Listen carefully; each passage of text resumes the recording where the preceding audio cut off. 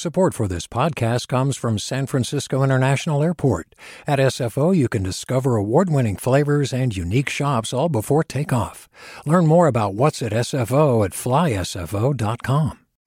Hey, it's Avery Trufelman, host of Articles of Interest, and I've got to say, I've been a fan of KQED ever since I was a little kid, and I would come out to San Francisco to visit my grandma. It was just what we'd always turn on every time we got in the car, every time we were making dinner and turning on the radio. It was always KQED.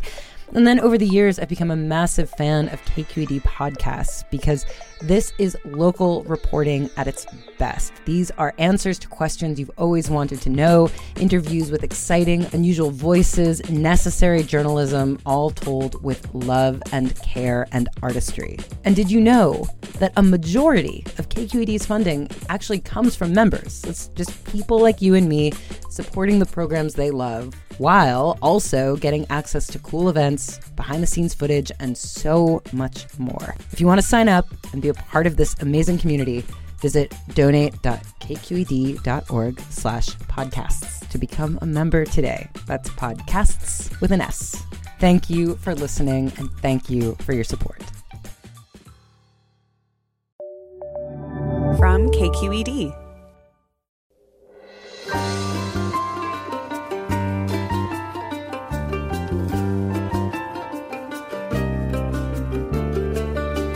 From KQED Public Radio in San Francisco, I'm Alexis Madrigal. Historically Black colleges and universities have seen a surge of applications, enrollments, and donations in recent years. In a new book, The State Must Provide, Atlantic staff writer Adam Harris places HBCUs within the broader development of American education and the struggle for equal rights and opportunity. Like so many other facets of American life, the structural racism in higher education isn't even hidden so much as normalized. Harris writes, America's colleges and universities have a dirty open secret. They have never given Black people an equal chance to succeed. And then, because the past is not exclusively sadness, we'll talk about the unique Bay Area history of garlic noodles with KQED's Luke Tsai. That's all next on Forum after this news.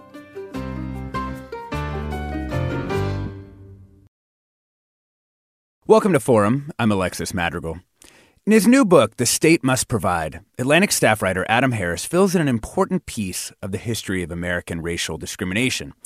While many people are familiar with Brown v. Board of Education, which at least legally outlawed segregated schools, there were similar battles in higher education that preceded Brown.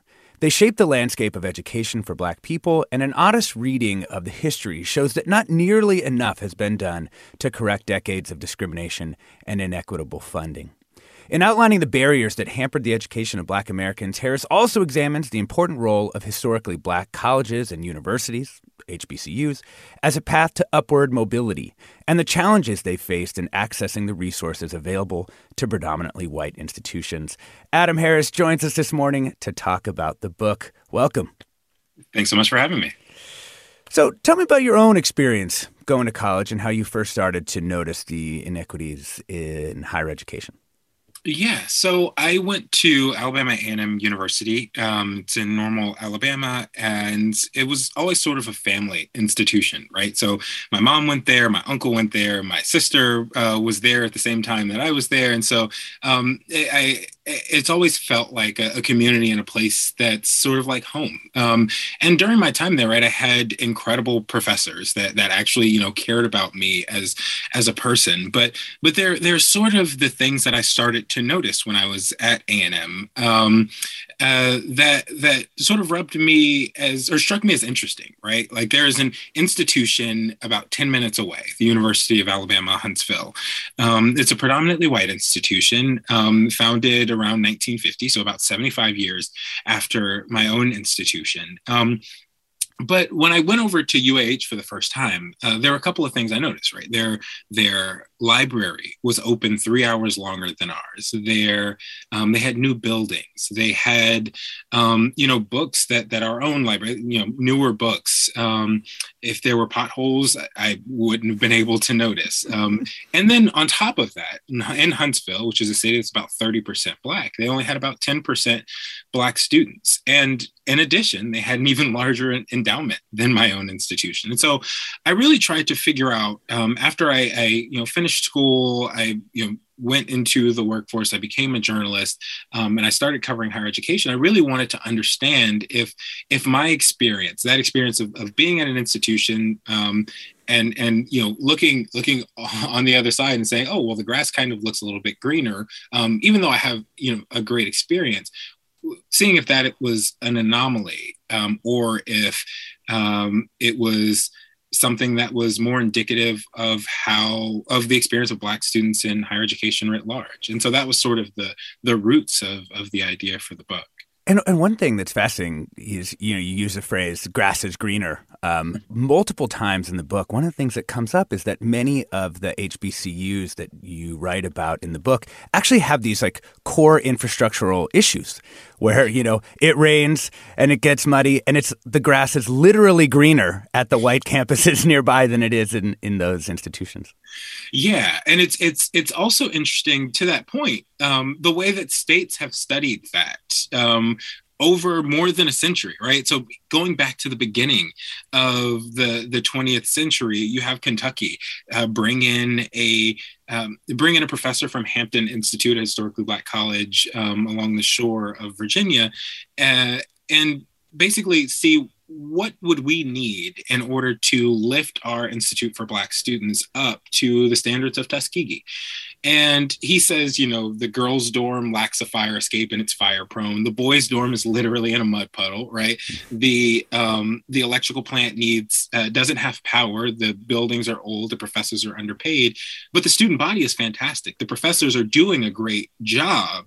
It's just a matter of you all underfunding the physical plant. And so that legacy has sort of continued on, large part unaddressed. And it really, something as simple as fixing the drainage just really shows the levels to which, HBCUs have had to do this sort of deferred maintenance and have sort of done more with less, right? They're still doing this sort of yeoman's work of educating these students, even though the state is not sort of fulfilling its duty to help the institutions. Maybe you could just sketch out for us here in California, where we don't have HBCUs. How did these institutions come into being?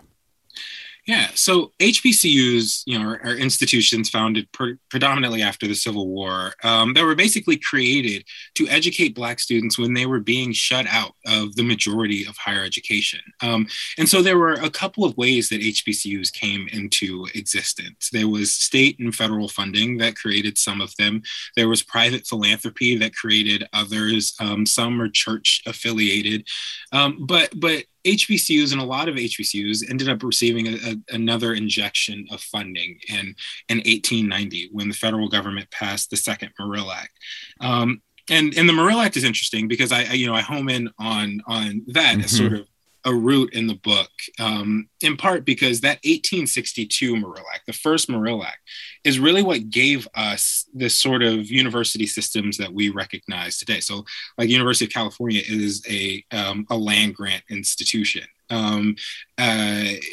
Michigan State University, Iowa State University, Auburn University, Penn State, West Virginia. These are all land grant institutions, Ohio State.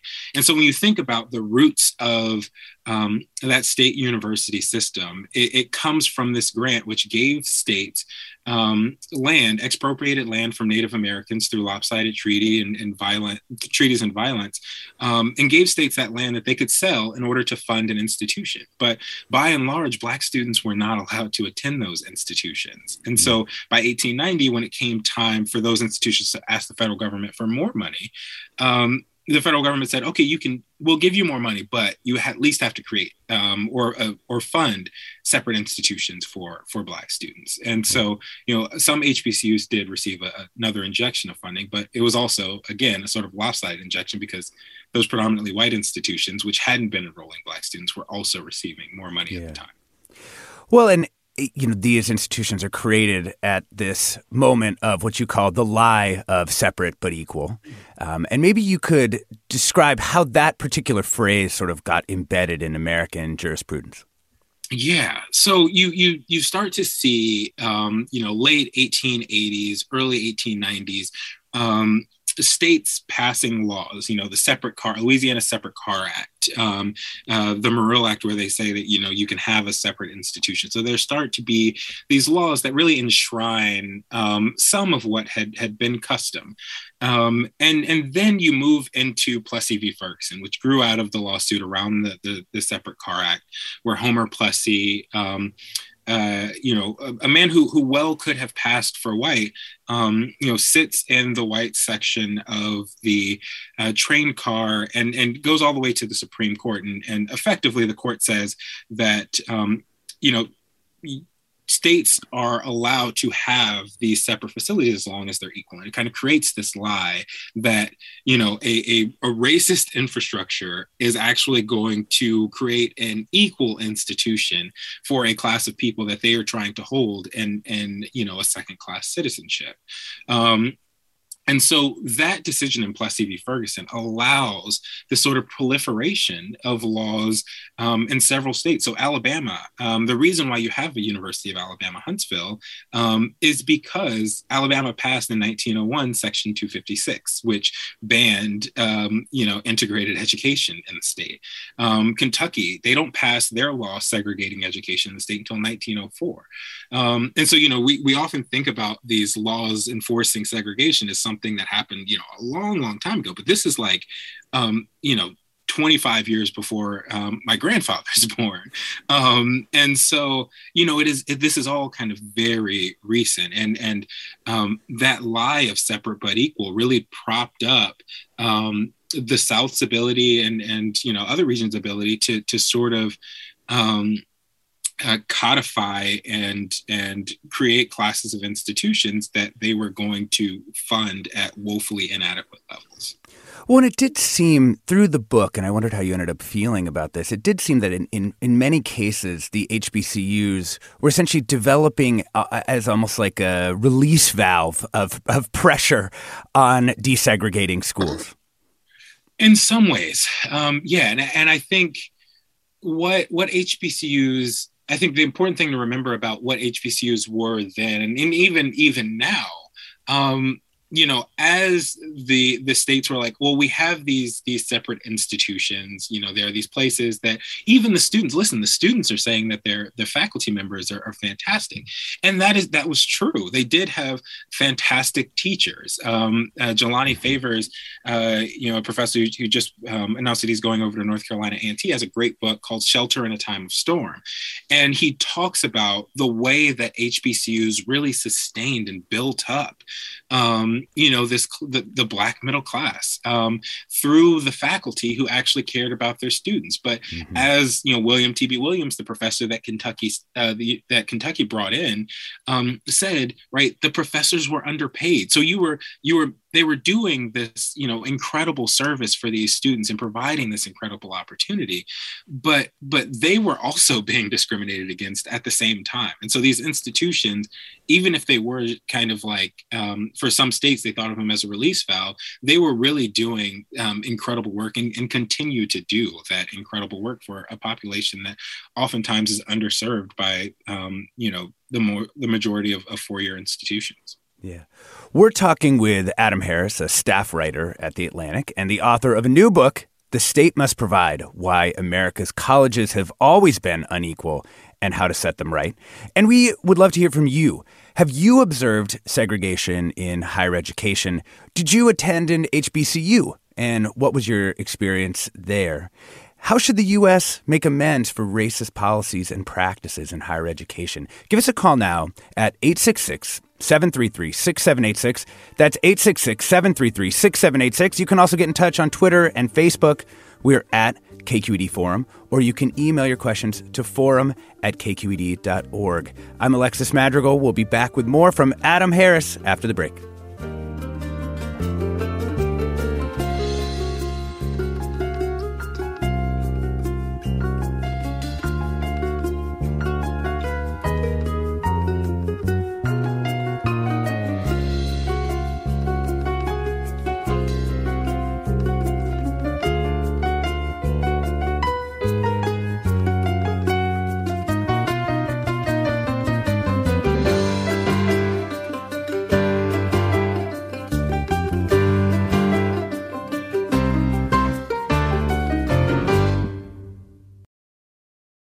Support for Forum comes from San Francisco Opera. Set 10 years after a school shooting, the critically acclaimed opera Innocence takes us into a complex emotional journey where our understanding of innocence and guilt is constantly upended. Kaya Sariaho's ethereal score collapses the past into the present as a community of survivors grapple with how to move forward. Don't miss the highly anticipated American premiere of Innocence, June 1st through 21st. Learn more at sfopera.com. Welcome back to Forum. I'm Alexis Madrigal. We're talking with Adam Harris, staff writer at The Atlantic and author of a new book, The State Must Provide: Why America's Colleges Have Always Been Unequal and How to Set Them Right. Adam, I want to talk about Berea, this college in Kentucky, in part because you use it as a way of showing that even at the time, whether it was the 1850s or 1890s or other places, there were people who did not agree, white and black, who did not agree with what was going on with racial discrimination in schools. Can you give us just like the capsule history of Berea? Because it kind of shows the way that these laws forced institutions, even with sort of noble intent, to contort themselves. Yeah, so Berea College was founded in the 1850s by John Fee, a Presbyterian minister, who really believed, and thought to build a college out of a sort of biblical foundation. His sort of thought for the institution comes out of Acts, and it says God is made of one blood all the people of the earth. He wanted to create an integrated coeducational institution where students lived and learned and worked together, right next to each other. So from that foundation, a lot of people at the time in Kentucky, this was an institution established in the heart of the state. They did not agree with him, right? There were several times where he was violently attacked. And so he was forced out of the state before the Civil War, came back to the state after the Civil War, reestablished Berea College. And, into the 1870s, 1880s, 1890s, Berea is really a 50-50 institution, right? Half of the students are black, half of the students are white. And it is kind of this proof positive that integrated coeducational education in the South, right, can work. Only by state action was Berea's initial mission, that original mission, actually pulled apart, right? They survived actual physical attacks. The Civil War did not break this institution apart. It was only through state legislation. And so in 1904, Kentucky state legislature passed what is known as the Day Law, which segregated Berea College. It said that a institution could not operate an integrated college or primary school. It said that you could not operate two campuses within 25 miles of each other. If you did operate a campus, or if you were even teaching an integrated class, you would be fined yourself. So teachers would be fined unthinkable amount of money per day. And so it was really this sinister law intended to break up this institution with this really fantastic mission. And ultimately through that mission, the other reason I wanted to highlight Berea in the book is only because of that original mission has Berea been able to sort of reclaim its ability, or its enrollment. It's almost back to being a 50-50 institution between white students, black students, Latinx students, Asian students, international students. And so they're able to claw back parts of that original mission because of that foundation they had. And a lot of higher education does not have that foundation of equality and equity. Yeah. I want to talk about this era, the civil rights era, and the ways in which higher education battles sort of presaged what was to come with primary and secondary schools. Can you walk us through some of that history, which, I have to admit I didn't know in the detail that I had for sort of the post-Brown era? Yeah. So it's interesting because, before I started covering higher education, I actually wasn't aware of the role that these higher education cases played in this broader infrastructure of kind of creating or leading up to Brown v. Board. So in the 1930s, you have this case in Missouri where the NAACP has found a young man, Lloyd Gaines, who wants to go to law school, right? He wants to be a lawyer. And he lives in Missouri, so he wants to study law in Missouri because the best way to learn the laws of Missouri are to study, seems study reasonable. law. Yeah. It seems reasonable, right? Stands to reason. And so over several years, Gaines is, the case is sort of working its way through the courts. The state is ultimately told by the Supreme Court that at the very least, if you want to believe this lie of separate but equal, at the very least, you have to have a separate law school for Black people to attend in the state. His case, the tragedy of Lloyd Gaines's case is that, there are places on the University of Missouri's campus now that are named for him, but he was never able to step foot on that campus because he disappeared. And no one knows what happened to him. They haven't been able to say definitively that he was murdered or definitively that he went somewhere. But, the tragedy is that his family, right, they lost a person. This was a family member that they were never able to see or speak to again. And, fast forward 10 years, you have another sort of series of cases between Ada Louise Sipple Fisher's case, where she's trying to attend law school as well in Oklahoma. So even after the Supreme Court says, hey, Southern states, you have to create these separate institutions, at the very least, these states are still not doing it. Oklahoma tries to rush a law school into place in 5 days for Ada Louise Sipple Fisher. Then you have the McLaurin case, where after he's admitted to the university and, breaks that glass ceiling, he's literally put into an anteroom. And as Thurgood Marshall, said that one person told him, that man is peeking in, like he's not actually in the classroom learning. So they were still trying to keep up this kind of guise of segregation, even as the courts were telling them that they at least needed to provide an equal education. They ultimately end up putting bars in the classroom to segregate Black and white students. So it really shows when I got into these sort of granular details about the lengths that states were going to, it became, it's really fascinating and also disheartening how much states did to preserve. It was absurd. Like reading all the details, you just go like, what are they doing? I mean, because it was just like all those little details, I think, add up to obviously systemic discrimination, but the way that it just played out in those, exactly like putting someone basically in the waiting room to watch the class. Yes. Yeah. And it seemed to happen time and time again, right? And in Arkansas, they had held his classes in the basement at different times. And, it's like the ways that states were really fighting and just holding on and clamoring to any little bit of segregation they could, and the ways they really stayed as segregated as federal and state conditions allowed them to. Yeah. I want to bring in caller Corinne from Oakland. Welcome to the conversation. Hi, how are you doing? Hey. Good morning. Welcome. Hey, congrats, Adam, on the book. I was so excited to be listening to KQED from Oakland and to hear Alabama A&M University. I am from Huntsville, Alabama, proudly, and an alum of Florida A&M University. And I am so happy to hear that this conversation about HBCUs with respect to Kamala Harris, our first female vice president, being an alum of Howard, and with Nicole Hannah-Jones taking on an esteemed role at Howard University.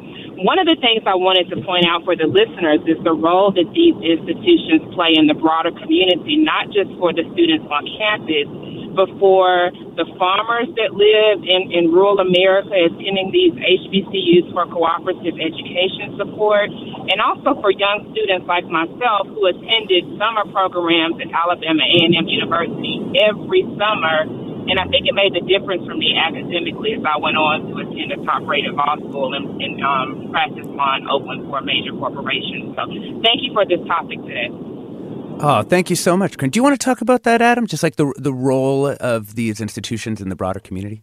Yeah, absolutely. And oftentimes, right, HBCUs are located like very centrally in Black communities. So if you're thinking about Jackson, Mississippi, right around Jackson State University is it's situated directly in the Black community there. If you go out to Alabama A&M and Mississippi Valley State University, right, in Itabena, Mississippi is about 90% Black. And so the role that these institutions play in sort of reaching their hands back out into the community to help support and build up that community is incredibly important. I'm really grateful for that call, and always nice to hear someone else from Huntsville. And yet, Adam, despite that, the book closes with a series of lawsuits that have been brought, charging essentially that states have systematically underfunded Black institutions. Can you walk us through that and how those settlements have or have not been enforced by the government? Yeah, so those settlements, right, the one I use as the example in the book is the Ayers case, right? And so this was a case started in 1975 where Black Mississippians, including Representative Benny Thompson, who is the U.S. congressman from Bolton in Hinds County, Mississippi, and for almost 30 years, right, this case is sort of working its way through the courts and really helps define the 1992 Supreme Court decision really helps define what it means for a state to fundamentally desegregate its higher education system. And that has a lot to do with its treatment of its historically Black colleges. And so by the early 2000s, this case had been going on so long, original plaintiffs had died, and they were really sort of looking for a resolution. Yeah, exactly. These are hard, intense fights that take up a lot of people's lives. And so, by this point, they settle for $500 million over 17 years, split between 3 institutions. That settlement was deferred for a couple of years. So next year is literally the end of that settlement. And there's still, very real issues in that system. As you mentioned earlier, the drainage on system, there was $1 million in that settlement to fix the drainage at Mississippi Valley State University. And when I went down there in 2018, it had rained not long before, and I saw, the browning of the green spaces that they just wouldn't drain right. But the way that I've explained it is like the sort of deferred maintenance that's happened on campuses is if you have, you can brush your teeth. And it's like, okay, I'm brushing my teeth every day. But if you're not given a toothbrush or you don't have a toothbrush, or don't have the funds to buy a toothbrush, then that sits for a little bit. It turns into a cavity. You need a filling. Okay, I don't have the money to go to the doctor to get a filling, so I'm going to put that off for a little bit. Okay, now it's a root canal. Okay, I don't have the money for a root canal right now, so actually now it's an extraction. And so it's like, it just gets worse and worse, and it takes more and more money to end up solving and fixing and addressing that problem. Yeah. And so that's the situation that a lot of these institutions are in now. And there are some institutions, yes, like North Carolina A&T University, a thriving HBCU, but that's not because of this lavishing of state support. That's in spite of these years of discrimination. So if these institutions were provided for and supported in the way that they should have been for the last century plus, where would they be now if they're still doing this work of they're about 3% of the 4-year nonprofit colleges in the country, but they educate about 25% of Black STEM graduates, 50% of Black lawyers and doctors, 80% of Black judges. If they are able to do all of that with the limited resources they have been provided, what would they have been able to do if they were given appropriate resources, or even, marginally what was required to do the work? Yeah. Wanted to make one small correction to something I said earlier. Monica tweets, Charles R. Drew University in Los Angeles is not recognized by the U.S. Department of Education as an HBCU. However, it is recognized as a historically Black graduate institution and as a minority-serving institution by the U.S. Office for Civil Rights. Thank you for that, Monica. Question for you, Adam. Michael tweets, doesn't affirmative action solve the problem of separate but equal? Affirmative action gives African Americans a seat at the table with future leaders from other races. HBCUs now seem as obsolete as women's colleges. Adam, I assume you disagree with that, but how do you disagree with that? And what would you say to Michael? I actually write in the book about the ways that affirmative action is woefully inadequate as a remedy for historical discrimination and ongoing discrimination in higher education, and how it was blunted as a remedy in 1978 with the Bakke decision at the University of California, Davis's medical school. So in 1961, right, when it entered the federal lexicon as this idea of affirmative action, institutions really started to think about ways that they could increase their minoritized student population, right? Because the federal government had also, they recently passed a bill in 1965 that had Title VI in it. You cannot discriminate against a class of students, whether that's racial, you couldn't discriminate on the basis of sex, and receive federal funds. And so they started looking for ways to enhance their student populations, and that's when you get race-conscious admissions. But by 1978, that is effectively blunted as this remedy for historical discrimination, and only used in the sense of sort of this broad diversity. And it's important to note that in the opinion, Justice Powell says that we shouldn't. He sort of talks about it as like a punishment for white students to have affirmative action, and that they can't get into seats that Black students have been historically excluded from. Fast forwarding to today. And as I mentioned, the sort of statistics about Black students at historically Black colleges, I think it's also important to look at the rates at which Black students go to the sort of most selective institutions in the country, the institutions with the highest amount of resources. If you look across the AAU institutions, so there are about 60 some odd institutions, incredibly selective institutions. If you really survey those schools, you see about 5-6% Black students on campus, even in states with incredibly large Black populations. Auburn University, for instance, has about 5% Black students. And they've known it's an issue since, the middle of the 1980s, when a federal judge said on the same day Bo Jackson won the Heisman that Auburn was the most segregated institution in the state. And so what we're seeing now is this like increasing stratification of higher education, where Black students are attending institutions that have the fewest resources in order to help them be successful in college. And the last point I will make is it's often, people often point to HBCUs and say, oh, well, why do we still need them? Black students can go anywhere. But, there are more than 11 predominantly white institutions in the state of North Carolina. They educate about 22% of Black students in the state of North Carolina. The HBCUs, the 5 HBCUs in North Carolina, educate 25% of the Black students in the state, and the community colleges educate the rest of them. If you look at Oklahoma, between Oklahoma, the University of Oklahoma, and Oklahoma State University, there are almost more Black students at Langston University, the HBCU there, 1,450, than there are at those two institutions combined. And those are institutions with, together with about 40,000 undergraduate students. So if you sort of think that these institutions are obsolete or there's no need for them, the proof is in the pudding. They're still doing that yeoman's work of educating the student body that a lot of the most selective institutions are not serving. Yeah. Maybe with our last 30 seconds here, what about Californians who think that this isn't our problem because, we are in the West and we don't have the exact same history as, say, Mississippi?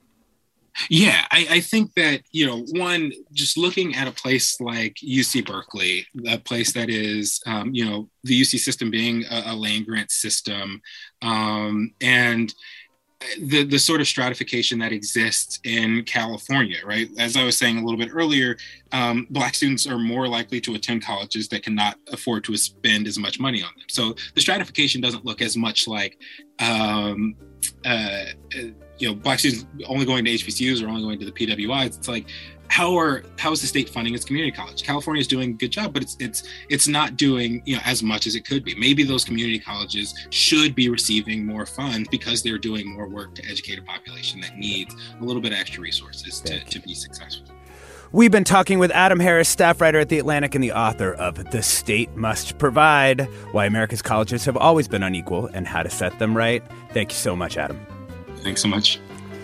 Stay tuned for more Forum after the break. I'm Alexis Madrigal.